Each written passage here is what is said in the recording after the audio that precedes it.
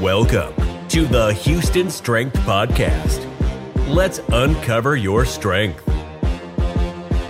What's going on, guys? This is Jordan with Houston Strength. Thank you for tuning in to the Houston Strength Podcast.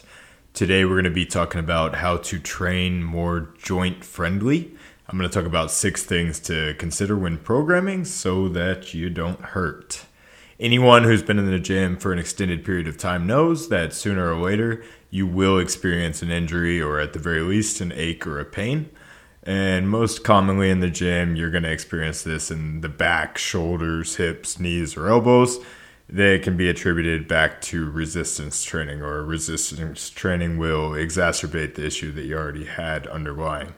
So, number one thing I want to talk about is don't continue doing things that are causing discomfort or making an issue that you have worse. If a certain exercise causes pain or discomfort, change it.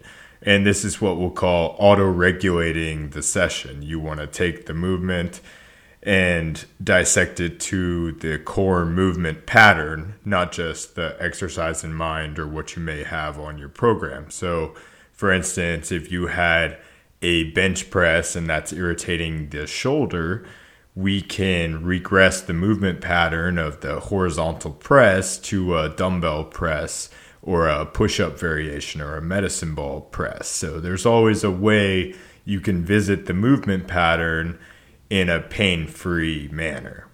So learn to auto-regulate, read up on progression and regression models, and you'll be able to find a movement most of the time that's not going to irritate the joint. The next thing I want to talk about, so number 2, we want to avoid machines for the most part. The machines don't allow your joints freedom of movement. And if there is an underlying issue, then leaving the joint in a fixed position can raise the potential for injury of an exercise and be more painful. So a good example of this is preacher curls. There was something circulating on Instagram where there's a guy doing a preacher curl and tears both of his biceps at the same time. And bicep tears will frequently happen from overloading the movement with the joint pinned. So a freestanding dumbbell bicep curl or even a banded bicep curl are much more joint friendly variations with less potential for injury. So avoid machines. They are good in some instances.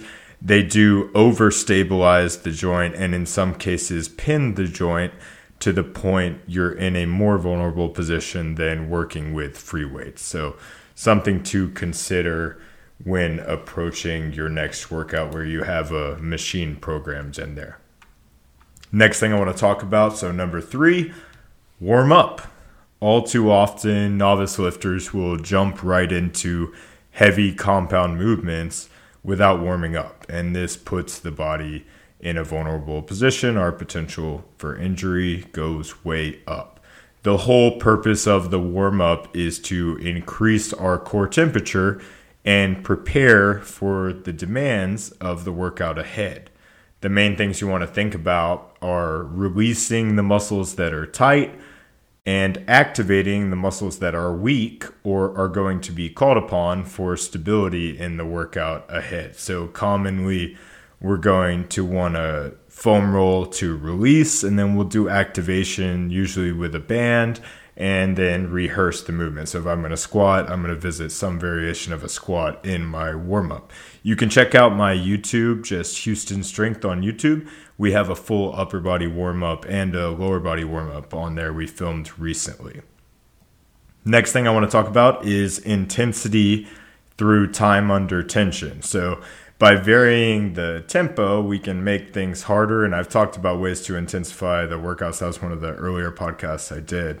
But if you constantly train heavy or take sets to failure, you're going to not only experience breakdown in the technique that is problematic for joints, but we're also creating situations where the potential for injury is just way up by visiting, let's use bench press again, to failure. We're putting the shoulders in a vulnerable position there and pec tears happen. Or your preacher curls to failure. You're taking things a little too far and not considering that there can not only be muscle failure, but the tendons and ligaments can eventually tear. So if we keep the muscles under tension for lighter loads, especially in isolation movements, we can still intensify things. So the big parts of the tempo is eccentric, isometric, and concentric. So your eccentric is the negative. That's the lowering phase. That's where the soft tissue is being stretched. The isometric is when the tissue is in a stretched position. So that's going to be the bottom of a movement. So for a squat, the eccentric is the lowering phase. The isometric phase is going to be that pause at the bottom where we're switching from the eccentric into the concentric, which is when the muscle is contracting. So that's on the way up.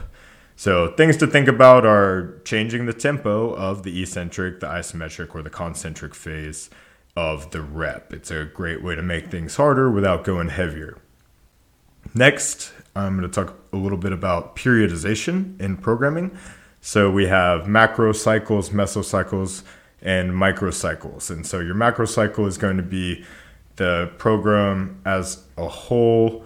Your mesocycle are going to be the phases within that program. So typically you're going to look at stability, strength, and power are the big ones that I like to think about. And then your microcycles are going to be the smaller breakdown. So within a week or, a few days of the training cycle, and just make sure that the intensity of the phases of your programming appropriately varies. So you don't want to go high intensity all the time. You want to make sure after your heavier efforts, on a weekly and on a 3-week basis is what I look at, will be followed by some rest or a lower intensity. And that's where we can intensify with a different variable, not just going hard and heavy. So lastly, number 6 about how to train more joint friendly is pay attention to your joints as your performance improves. Oftentimes people will get their muscles much stronger without considering the added joint stress from the heavier loads that they're touching because they've gotten stronger. So make time to mobilize and stabilize your joints, and your gains will be much longer lived, and you will experience fewer setbacks along the way, and you'll be able to be the best version of yourself and for longer. If you like what you heard today and you'd like to try a free week of online programming via the Train Heroic app, visit our website and hit the Train Heroic logo. Thank you guys for tuning in, and we will catch you next time. Thanks for listening. Subscribe to catch the next episode of the Houston Strength Podcast and uncover your strength.